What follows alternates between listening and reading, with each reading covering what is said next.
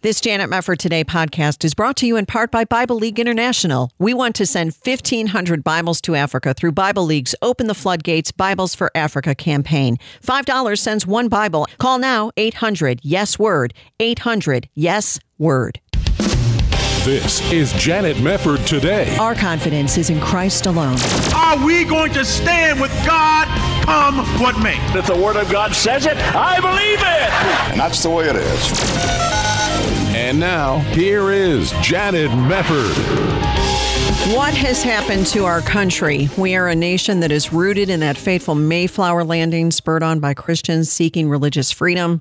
We're a nation whose Ivy League schools were established by Christians to educate clergy, as at Harvard, and spread the Christian faith. In fact, it's been noted that 106 out of the first 108 colleges in America were formed by Christians and built upon the foundation of the Bible. My, how times have changed, and now we're looking across the spectrum and seeing violence in the streets and racial animosity, Marxism, atheism, moral filth, the breakdown of the family, and even the redefinition of biological reality. It's all to destroy the image of God present in male and female in that particular movement. And along with that, we also have a growing apostasy in today's churches. We see a lot of that as well. How can those of us who belong to Jesus Christ stand firm in these days until he returns? It's really an important question. We're going to talk about it today with David Harrell. He is the senior pastor teacher of Calvary Bible Church, where he has served since 1984. He's a former associate professor of biblical counseling at the Masters University and author of the great book we'll be talking about, Why America Hates Biblical Christianity, Pursuing Christlikeness in Times of Mounting Hostility and Apathy. That sounds like a great solution. Dave, it's great to have you with us. Thank you so much for being here. Thank you. I'm glad to be with you today. Well, I appreciate your stopping by because I think this is just a great title. It's a great book, but Why America Hates Biblical Christianity. I think a lot of Christians are saying, boy, they really do hate us. The Lord was right when he said that they're going to hate you because they hated me. How do you assess our current situation right now in America in that regard? Well, obviously the hatred is growing exponentially. It's really frightening to see this, but it really shouldn't surprise us ultimately because we know, like you said, that the world is going to hate us because they hate Christ. Right. And unfortunately, what we're seeing is a church that in many ways has lost its discernment and has lost its voice when it comes to really presenting the gospel, because the only thing that is going to in any way impact all of the chaos that we're seeing and the hatred in the country is the preaching and teaching and application of the true gospel Amen. Of Jesus Christ. Yeah, you're right about that. I know there are a lot of different things we could bring into that discussion, but for example, the seeker movement that was so popularized by Bill Hybels and others, but maybe originally with Willow Creek, maybe before that Robert Schuller. But what kind of effect do you see the seeker movement having had on where we are right now? Well, the seeker movement, unfortunately, has compromised so much with the true gospel that the church has become man-centered rather than God-centered. Yeah. And therefore, the gospel gets watered down. You try to be more relevant. You try to attract people to the church. And what you end up doing, and this is what's happened, the churches have grown greatly, but unfortunately, they've grown with false Christians, with pseudo-Christians, with people that are Christian in name only because they don't really understand the gospel. And Jesus warned about this, that not everybody who calls me Lord is going to enter the kingdom. And that's really the sad legacy of the seeker movement. And therefore, you get people in the church who are either unsaved or at best they're babes in Christ and they have no real discernment. And everything continues to get compromised and watered down. And we know, according to the Apostle Paul, that to the natural man, the things of the Spirit are foolishness, he says, and they cannot understand them. Not that they will not. They cannot, right, because they're spiritually appraised. And so with that going on, when you have all of these cultural movements coming towards us, everything from the LGBTQ mafia and the the false narrative of critical race theory and systemic racism and all of those types of things. They come at us, and people really don't know the Word of God well enough to know how to even understand these things, much less stand up against them in a godly way, in a way that truly honors Christ and presents the gospel. So that's kind of the legacy in a nutshell of the pragmatism that we've seen in evangelicalism over the last couple of decades at least. Yeah, I think you've hit the nail on the head. That's exactly what we're seeing, the man-centered churches with lots of pseudo-Christians and maybe baby Christians who haven't been taught the Word of God. And you know, it's interesting when you say that. It reminds me of some of these surveys that have come out. There was one in particular that said most pastors don't want to address anything controversial from the pulpit, but most parishioners want them to, or a good number of parishioners say, I wish my pastor would address some of these things like the gay agenda, some of these things like abortion, CRT, some of these other things. Mm-hmm. And I think that's interesting, too, that now you have the sheep hungry for truth, but in large measure, the pulpit that's not providing the truth and teaching and preaching the Word of God, as it is, you know, important for people to be fed in the pews right now on some of these issues. And that's a problem as well. It really is. And I agree with you completely. In fact, that is one of the main reasons why I wrote this book, is to help people in the pews be able to connect to the dots with what's going on in the culture, in this world, and Bible theology, and understanding of really, you know, what is happening from a biblical perspective. Because I'm hearing the same thing from so many people. Well, our pastor doesn't want to address these things because he doesn't want to get political. But what he doesn't realize is these things are theological. Yes. These are doctrines of demons. And our people need to understand what's being taught and how we need to stand up against those things from a biblical perspective. Yep. And most people simply do not realize that, you know, we've got two opposing kingdoms warring here. We've got Satan's kingdom and God's kingdom. And the thing that Satan does is he tempts us. He gives us false teachers, false doctrine. Scripture tells us that he is the God of this world. He is the one that has veiled the gospel to the perishing, Paul says in 2 Corinthians 4, in whose case the God of this world has blinded the minds of the unbelieving, that they might not see the light of the gospel of the glory of Christ, and on it goes. And so our dear people are out there trying to figure out what is really happening here and what does the Bible have to say about it. And it's really frustrating to hear these things, because the pulpit should be the place where these issues are addressed. And sadly, they're not being addressed. Right. Well, that's a problem. It's a huge problem, because it seems not only do we need to address these issues themselves, but we need to address how the church deals with controversy, and not just any controversy, controversies that are in many ways extremely significant for the life, the voice, and the discernment of the church. In other words, if we don't get it right on these issues you've mentioned, that's a theological problem, and that affects the prophetic voice that the church could even have in the culture, which is so desperately needed. No, you're exactly right. And isn't it wonderful to see, and I'm sure you've experienced this, to see people who have come out of these liberal precincts truly come to a place of saving faith. Yes. To see homosexuals come to a place of saving faith and be radically transformed by the power of the gospel. Amen. Of course, you're not going to hear any of that from the media, because that's not a narrative that they want to hear. It doesn't fit their agenda and so forth. But that is the power of the gospel. And the gospel is more than just explaining, how to be saved, so to speak. It includes the whole counsel of God. It includes all of Scripture. And when people really understand the Bible in terms of how they need to respond to all of these issues, it's exciting. And it empowers them with the only truth that can save and can sanctify.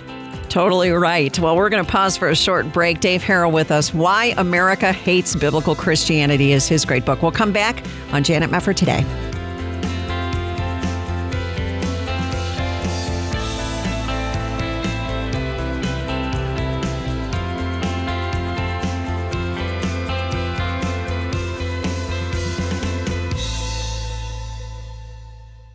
This is Janet Mefford. We're partnering with Bible League International to send God's Word to 1,500 Bibleless believers in Africa.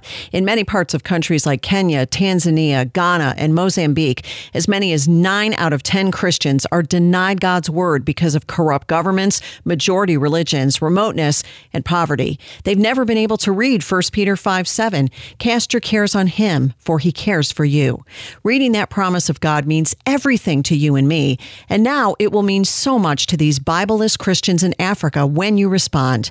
Here's Pastor John in Mozambique. One occasion, I found a pastor that was leading a church of 90 church members. And he was having one Bible that was starting from Exodus and ends to the Ephesians. And he was leading the church with that Bible. So when we went to give them the Bible, imagine joy. They sang, they danced, they cried, and they praised God for the gift of the Bible. $5 sends one Bible, $100 sends 20, $500 sends 100, and your gift of any size will help us meet our goal of sending 1,500 Bibles to Africa. Call 800-YES-WORD, 800-YES-WORD, or there's an Open the Floodgates Bibles for Africa banner to click at janetmefford.com. Actually, the need is great. If you could remember the other picture of a lady who was trying to show me the Bible, that, Pastor, I understand you work with Bible League, but we don't have Bibles here. So that lady had a Bible from Exodus to the book of Hebrews. That's all. You see that? So there is a great need of Bibles. Send God's Word to a Bibleless believer in Africa today for only $5. Call 800-YES-WORD. You're listening to Janet Mefford Today. And now, here's Janet. Welcome back. Great to have you with us. It strikes me that these days there are a lot of people who like to put an adjective in front of the word Christianity. It's been true for a long time. So we'll hear about cultural Christianity, or today we'll hear about progressive Christianity or emergent Christianity. What we need to be about is biblical Christianity. We need to follow the authority of God's inerrant word, and every word that comes forth from the word of from the mouth of God is what we ought to be following. Dave Harrell has written a great book about this. He is senior pastor, teacher of Calvary Bible Church. The book is called Why America Hates Biblical Christianity.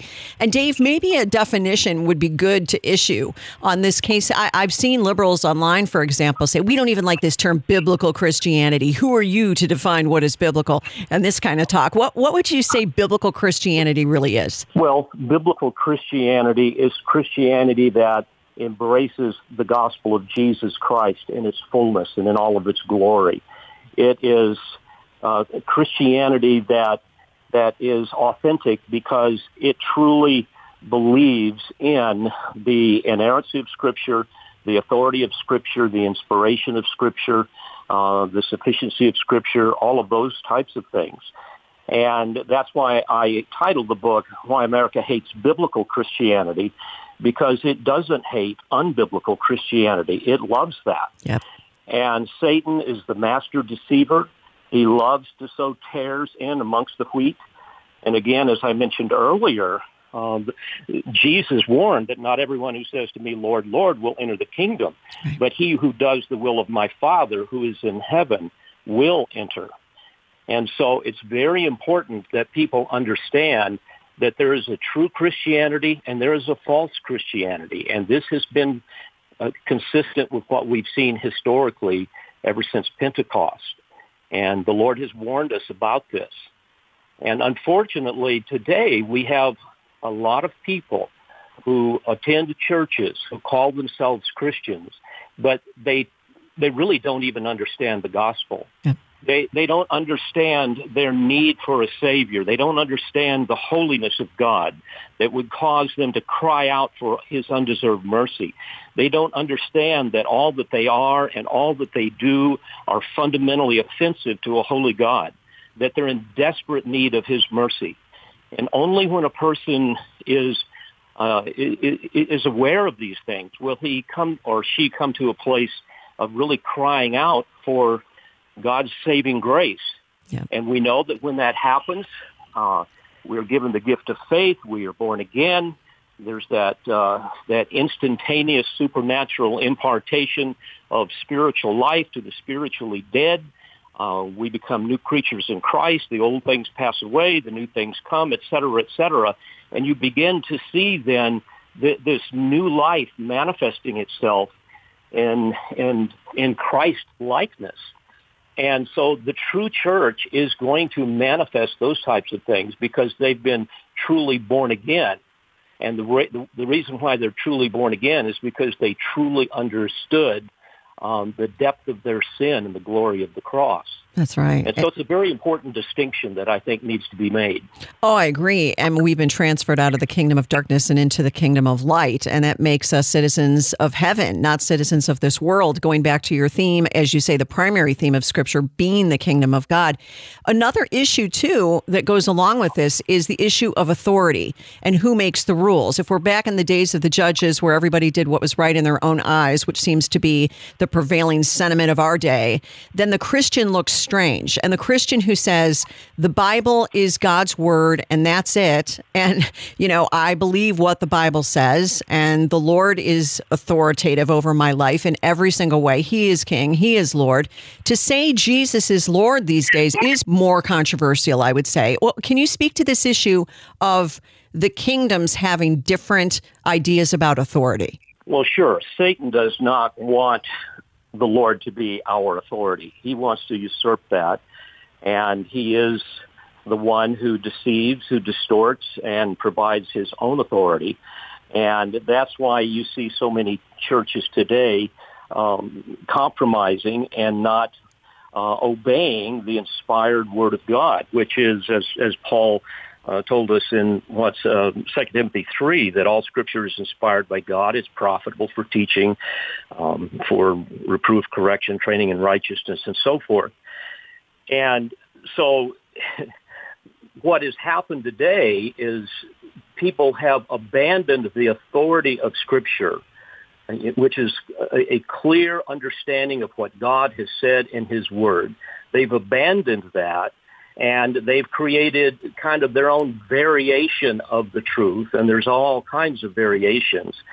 And ultimately what they've done, again, as Paul said, is they have, because they will not endure sound doctrine, but wanting to have their ears tickled, they have accumulated for themselves teachers in accordance to their own desires. And he says in that same passage that they will turn away their ears from the truth and will turn aside to myths.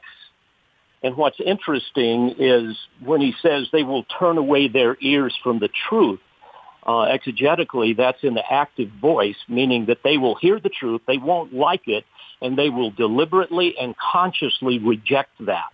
And then when that happens, he goes on to say in the next phrase, they will turn aside unto myths. And that's in the passive voice, which carries the idea that the myths will take them over without them necessarily even realizing it.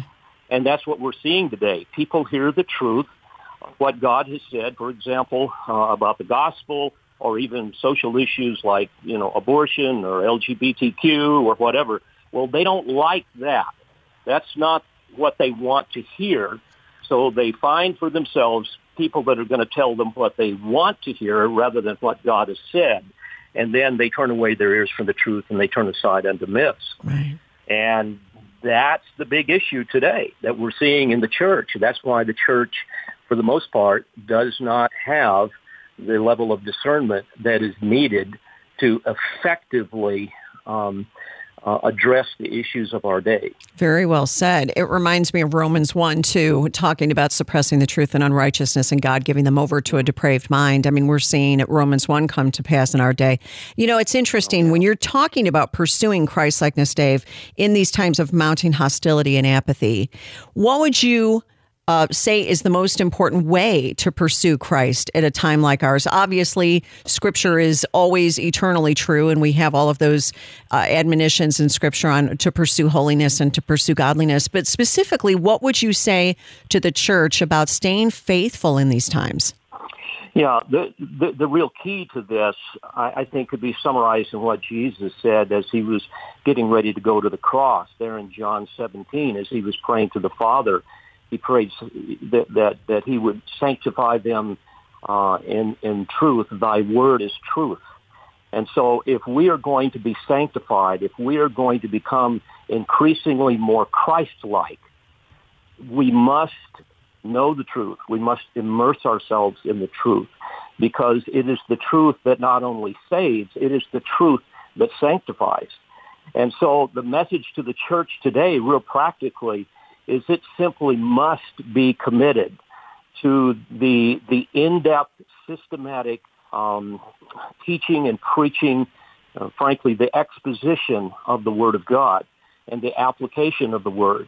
And you just don't see that a lot. No. You don't see people really hearing from the pulpit a very careful, exegetical exposition of the Word, so that they know what the Word says and so that they can be called to obedience to it. Yes. But unless that happens, they're simply not going to be sanctified. They're not going to grow in Christ-like maturity. And so that would be, I think, at a most fundamental level, what I would say, how I would answer your question. People simply must be in good, solid churches that are truly teaching the Bible systematically and in an in-depth way, and applying it to the issues of their life, so that they can live those things out. And that's how God will bless us. That's how we're able to walk by the Spirit, as Galatians 5 says, rather than walking by the flesh. And then when we do that, we manifest the fruits of the Spirit and so forth. Right. Yeah, that's all so important. I couldn't agree more with you. And when you talked about Jesus's words about the broad way versus the narrow way, that is always so convicting to answer that important question. Am I walking on the narrow way, or am I on the wide road that leads to destruction? What would you say in that regard as far as examining ourselves to see whether or not we are in the faith? Yeah, and what you just said there is a quotation basically from 2 Corinthians 13, where Paul was dealing with that very issue in the church of Corinth. There were people, as you recall, that were probably unsaved, and he was talking about their sins that they weren't repenting of, the strife and jealousy and angry tempers, disputes. I forget all of them, and some of them had not repented of their impurity, their immorality, their sensuality, all of those types of things. And so, in other words, they were living lives that were inconsistent with having been born again, with a new creature in Christ and so forth. And so what he told them to do in 2 Corinthians 3:5 is to test yourselves to see if you are in the faith. Examine yourselves. And the way we must do that is, first of all, by asking ourselves, have I really come to a place where I've seen the horror of my sin and been broken over it and come to Christ like the tax collector, you might say, yes. unwilling to even lift up his head and beating his chest, crying out for undeserved mercy? Yeah.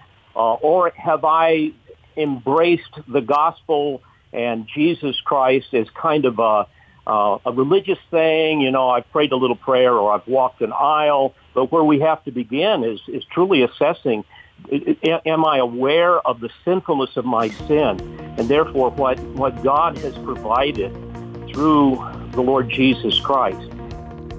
Exactly right. Dave, we're out of time, but thank you so much. Why America Hates Biblical Christianity by Dave Harrell.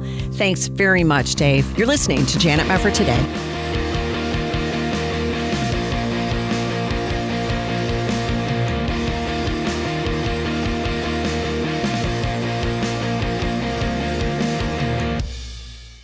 This Janet Mefford Today podcast is brought to you in part by Bible League International. We want to send 1,500 Bibles to Africa through Bible League's Open the Floodgates Bibles for Africa campaign. $5 sends one Bible. Call now, 800-YES-WORD, 800-YES-WORD.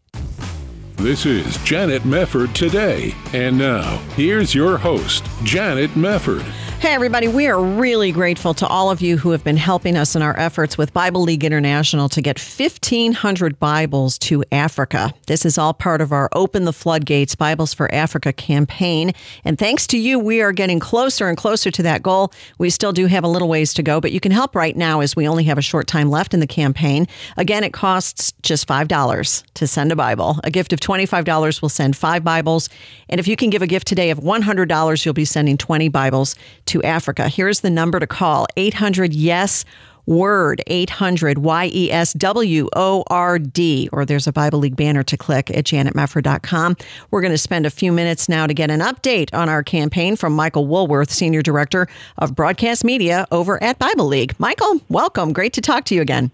Well, Janet, great to be with you to share what God is doing on the continent of Africa. It's here where Christianity is growing in the greatest numbers in the world, and yet at Bible League, we've ministered there for about 8 decades. We notice a trend, and what is that? As many as 9 of 10 Christians in many of the places where we're called to serve cannot access God's Word. But you listen, your listeners are doing something about this. You asked me for an update.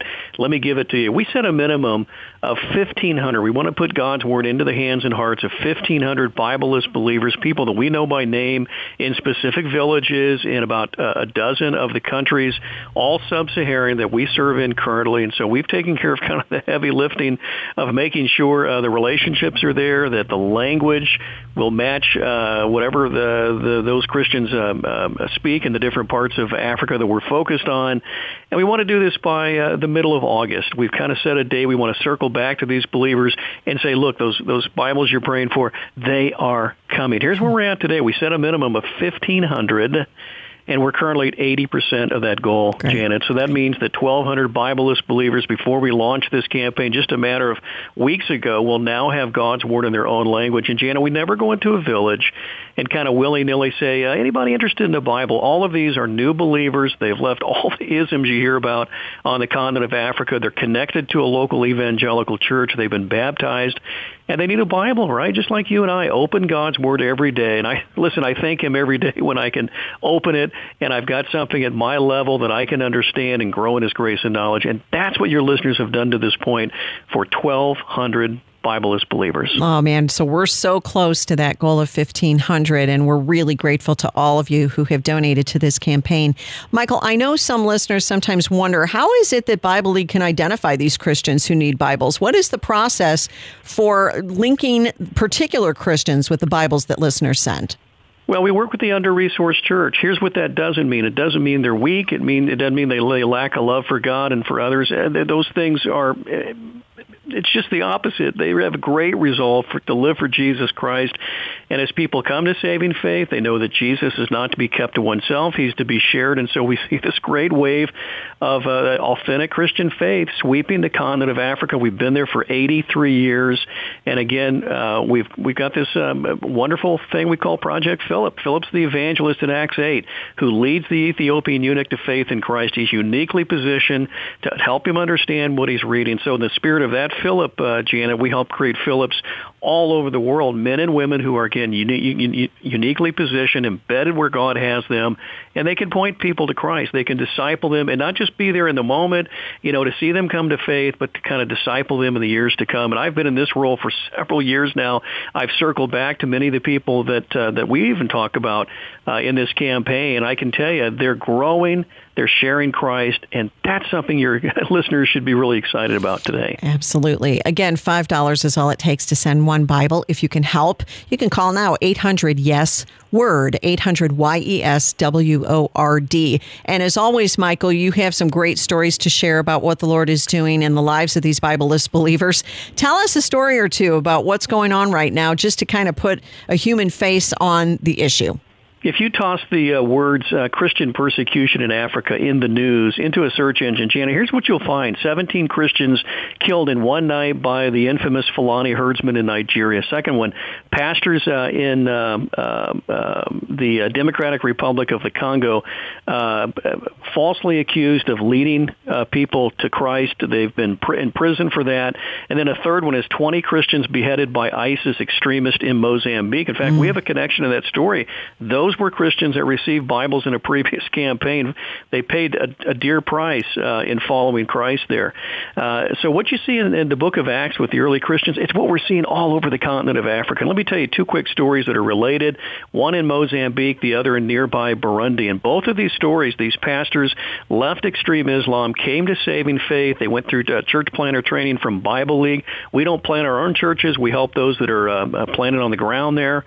And they came to saving faith. They received theological training, became pastors, used Project Philip. Janet led people to Christ there. And I can tell you, the reason we encounter a lot of issues is because we're trying to foster church growth in places where it simply is not welcome. And in this place in the Xai-Xai district of Mozambique, Pastor Lumo, beaten, jailed, his wife threatened, many in the congregation threatened with death, again, simply because he has been faithfully leading former Muslims to faith in Christ. But there is a need today for 150 Bibles there in Portuguese. Now, shift gears over to Burundi, small country there that took a lot of the refugees from the Hutu and Tutsi genocide that happened in Rwanda many years ago. A man by the name of Nepo, he's preaching away one Sunday, Janet. All of a sudden, this ruckus, 20 extremists storm the pulpit. They drag this man out the front door. They beat him nearly to death, certainly unconscious. And again, his crime simply, in a very faithful and winsome way, leading Muslims to Christ. And I can tell you there's great pressure on people when they leave Islam and they come to Christianity to revert back. But I can tell you they're focused on Jesus. And Janet, there today, there's a need for 200 Bibles in the Kirundi language. And listen, why is the Bible so important to them? Same way it is for you and I. We can open His Word. We can be reminded of His precious promises. And those that are persecuted can read what? 2 Corinthians 4:9. We're persecuted for sure, but not abandoned. Yeah. We're struck down, but we're not destroyed. And one more, Janet, is Jesus saying in the Great Commission what? I am with you always. And so I know this is something your listeners, they understand. I thank God that my pastor has not been beaten. We've not had extremists storm the aisle into the pulpit where I worship. But I can tell you, we're praying today that your listeners will not turn a deaf ear to this need for God's Word. The gospel's going forth even in difficult places of Africa, and we get to step in their story for only $5 a Bible. That's great. And, Michael, one thing that I always think about when you're telling those kinds of stories is, what if that were me? What if that were you? Yeah. What if we were the Christians living over there, suffering that kind of either discrimination or persecution or, just living in a very tense area of the world, and we didn't have a Bible. We were believers in Jesus Christ, but we couldn't turn to the Word of God for comfort and solace and strength. And we were dependent on Christians on the other side of the world to send us a Bible. I mean, that alone to me is a motivation, because we are a family, and that is never far from my mind. No matter where another believer in Jesus Christ happens to reside, we're a family. We're going to be together forever. And this is just a joy, really, to be able to share in the experience of providing a Bible to another brother or sister in Christ. Yeah, Paul says in 1 Corinthians 12, if one part of the body suffers, we suffer together. But the Janet Mefford Today listening family understands this. That's why we're 80% to our goal. I know we're going to hit that in the weeks and days to come. But that's how it gets done. You understand how do you grow in the grace and knowledge of Jesus without a Bible? But when you have it, to be able to claim those precious promises of God, to know that God knows us intimately. He's with us always, as Jesus says there in Matthew 28. That's right. Well, again, you can join in with this campaign. As Michael Woolworth said, we are about 80% toward our goal of sending 1,500 Bibles to Africa. The need is great and the need is ongoing. And if you are able to help, we would really love to have your help. It costs just $5 to send one Bible, and a gift of $25 will send 5. Whatever your gift, we would appreciate your support. 800 YES WORD. That's 800 YESWORD. And don't forget, if you prefer to be on the internet, as so many of us are, you can also head over and do that. There is a Bible League banner to click over at janetmefford.com. Well, Michael Woolworth and your team at Bible League, we are so grateful to God for your work, and we will continue to pray for all of the wonderful work you do over in Africa. Thank you so much for being with us again. Well, thanks for keeping this before your listeners, Janet. God bless you. God bless you too, Michael. And thank you, listeners, for helping get Bibles to Africa. 800-YES-WORD. We'll be back.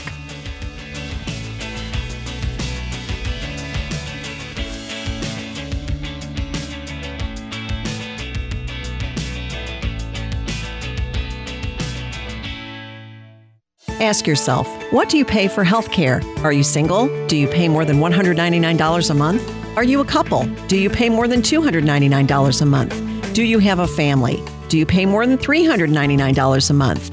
Yes, you can serve the entire family with health care for only $399 a month with Liberty Health Share. Liberty Health Share is a nonprofit ministry, not insurance, so your money goes toward helping other members with their eligible medical expenses. And in your time of need, other members are there for you, too. You can feel good knowing you're part of a community of like-minded individuals. Sign up at any time of the year. Pick your own doctor and hospital.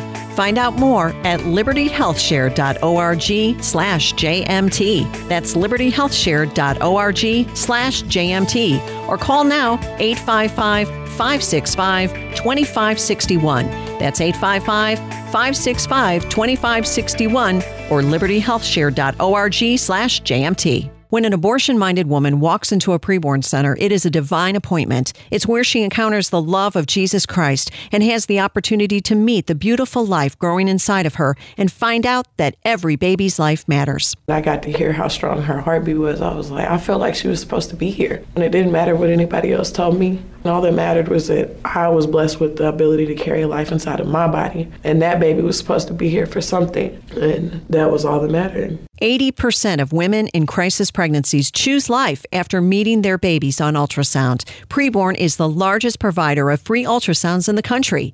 Would you join with Preborn and Janet Mefford today? For $140, you can sponsor 5 ultrasounds and help save 5 babies' lives. All gifts are tax deductible, and 100% of your donation goes towards saving babies' lives. To donate, call 855-402-BABY, 855-402-2229, or there's a banner to click at janetmefford.com. You're listening to Janet Mefford today. And now, here's Janet. Well, this is kind of an interesting development in the Islamophobia world, so-called Islamophobia world. Ilhan Omar, who for some reason is still in Congress, despite all the reasons that she should be expelled from Congress, last week got together with Illinois Representative Jan Schakowsky and sent a letter to the Secretary of State urging him to create a special envoy to monitor and combat Islamophobia. Is that really the top need of the moment? Is there some outbreak of Islamophobia that's been going on that I've been missing? I mean, I think I read the news a lot. Well, it's just a good opportunity because you have a Democrat in the White House and you have the Democrats controlling Congress. So, you get the radical Muslims in and they get whatever they want, I suppose. That's how it went under Barack Obama. Why wouldn't it go that way with his vice president, now President of the United States? This is, I don't know. I just don't even know what to say about this. This is via CNS News. This letter asked Antony Blinken, specifically to include anti-Muslim violence per se in the State Department's next annual human rights report.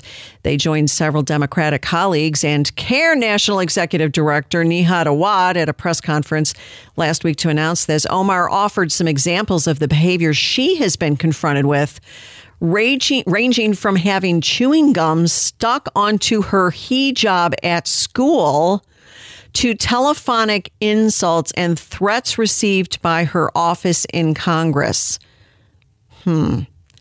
Gum was stuck on your hijab, and that's a hate crime? That's anti-Muslim violence. How is sticking gum on a hijab violent? But she feels this pain on a deeply personal level, she said. I know that the discrimination many Muslims experience is not unique to the United States. It is a global phenomenon. Where? Omar referred to a UN human rights expert's testimony to the Human Rights Council earlier this year to the effect that institutional suspicion of Muslims and those perceived to be Muslim has escalated to epidemic proportions. Where? I mean, somebody tell me where, because I'm reading all this. I don't see this outbreak. In fact, when you go to the last several years of FBI hate crime statistics, by far the greatest religious group that is suffering from hate crimes are Jews. So where is this outbreak? Is there like an outbreak of people sticking gum on hijabs and making telephone insults? By the way, telephone insults, that's not just limited to Muslims because they're Muslims. She doesn't specify, though, at least in this piece at CNS News, what kinds of insults she received and whether or not they had any relation to her being a Muslim or if they were just general, you're a liberal. I don't know.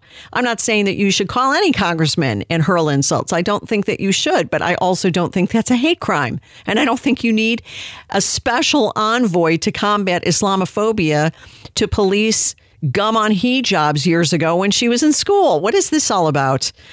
So they're pushing for Biden to reverse this travesty and move on this envoy against Islamophobia. Okay, whatever. Well, let's talk about something else along these lines.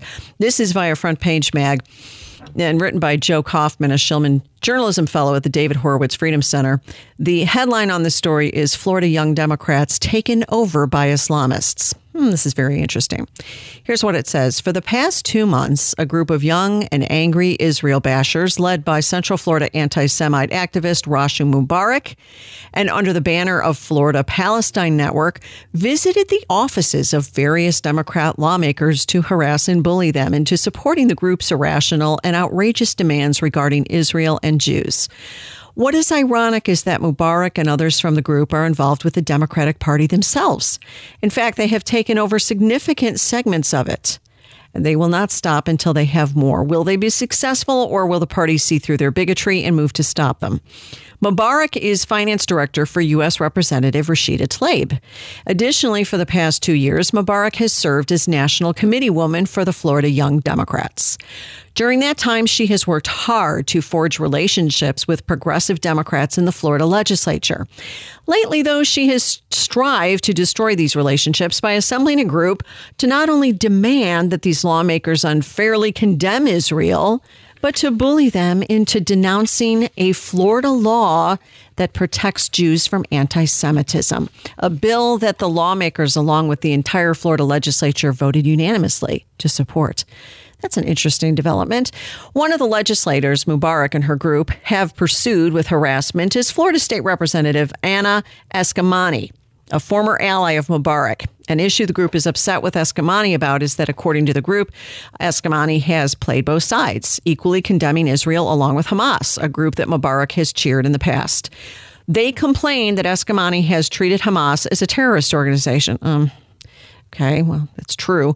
Yet Hamas is designated as such by much of the world, committing war crimes by hiding behind human shields and targeting civilians with suicide bombings and indiscriminate rocket attacks.